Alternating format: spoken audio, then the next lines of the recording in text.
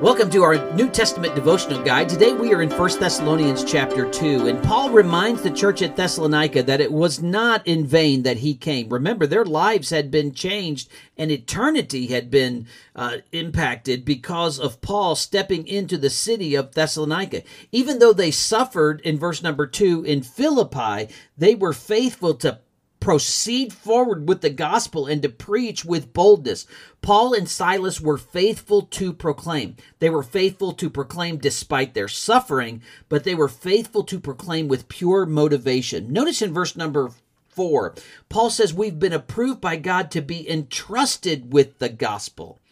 Entrusted with the gospel, Paul gives himself a picture as a steward. I've been entrusted with the gospel. So he says in verse 3, our exhortation did not come from error or uncleanness. And then in verse number 4, he says, I didn't speak to please men, but God, and I didn't try to use flattering words in verse number 5. Instead, Paul says, I am seeking to be a good steward, and I'm not seeking glory from men. Paul was faithful to proclaim. Secondly, he says we were faithful to serve. And notice the family dynamic that Paul pictures as he shows the faithfulness to serve. Verse number 7, we were gentle among you as a nursing mother cherishes her own children. Paul says, I treated you like a nursing mother would treat her baby. He says, so affectionately longing for you.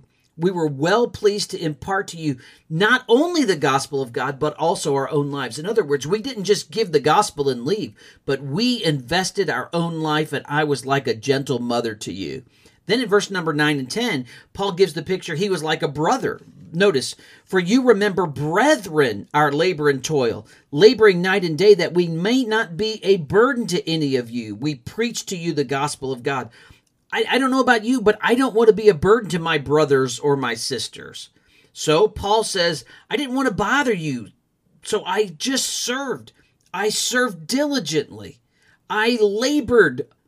And as you can see, you're a witness of how devoutly and justly and blamelessly I served. And then notice in verse number 11, as you know how we exhorted and comforted and charged every one of you as a father does his own children, that you would walk worthy of God who calls you into his kingdom and glory. Now there's the comfort of a father, but then there is the charge, the imploring, the call to action. Charge, Paul. I want you to press on. I was like a father saying, go, keep moving, don't quit. The persecution's hard. The challenges of the culture are there, but press on. Press on. He says, I was like a father. Now notice Paul was also faithful to see the results. Some saints believed. Notice in verse number 13.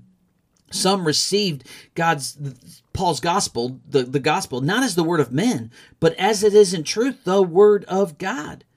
There were saints who believed and put their faith in Christ alone. But then there were others in verse number 14 in the second half that did not want that message, and they persecuted.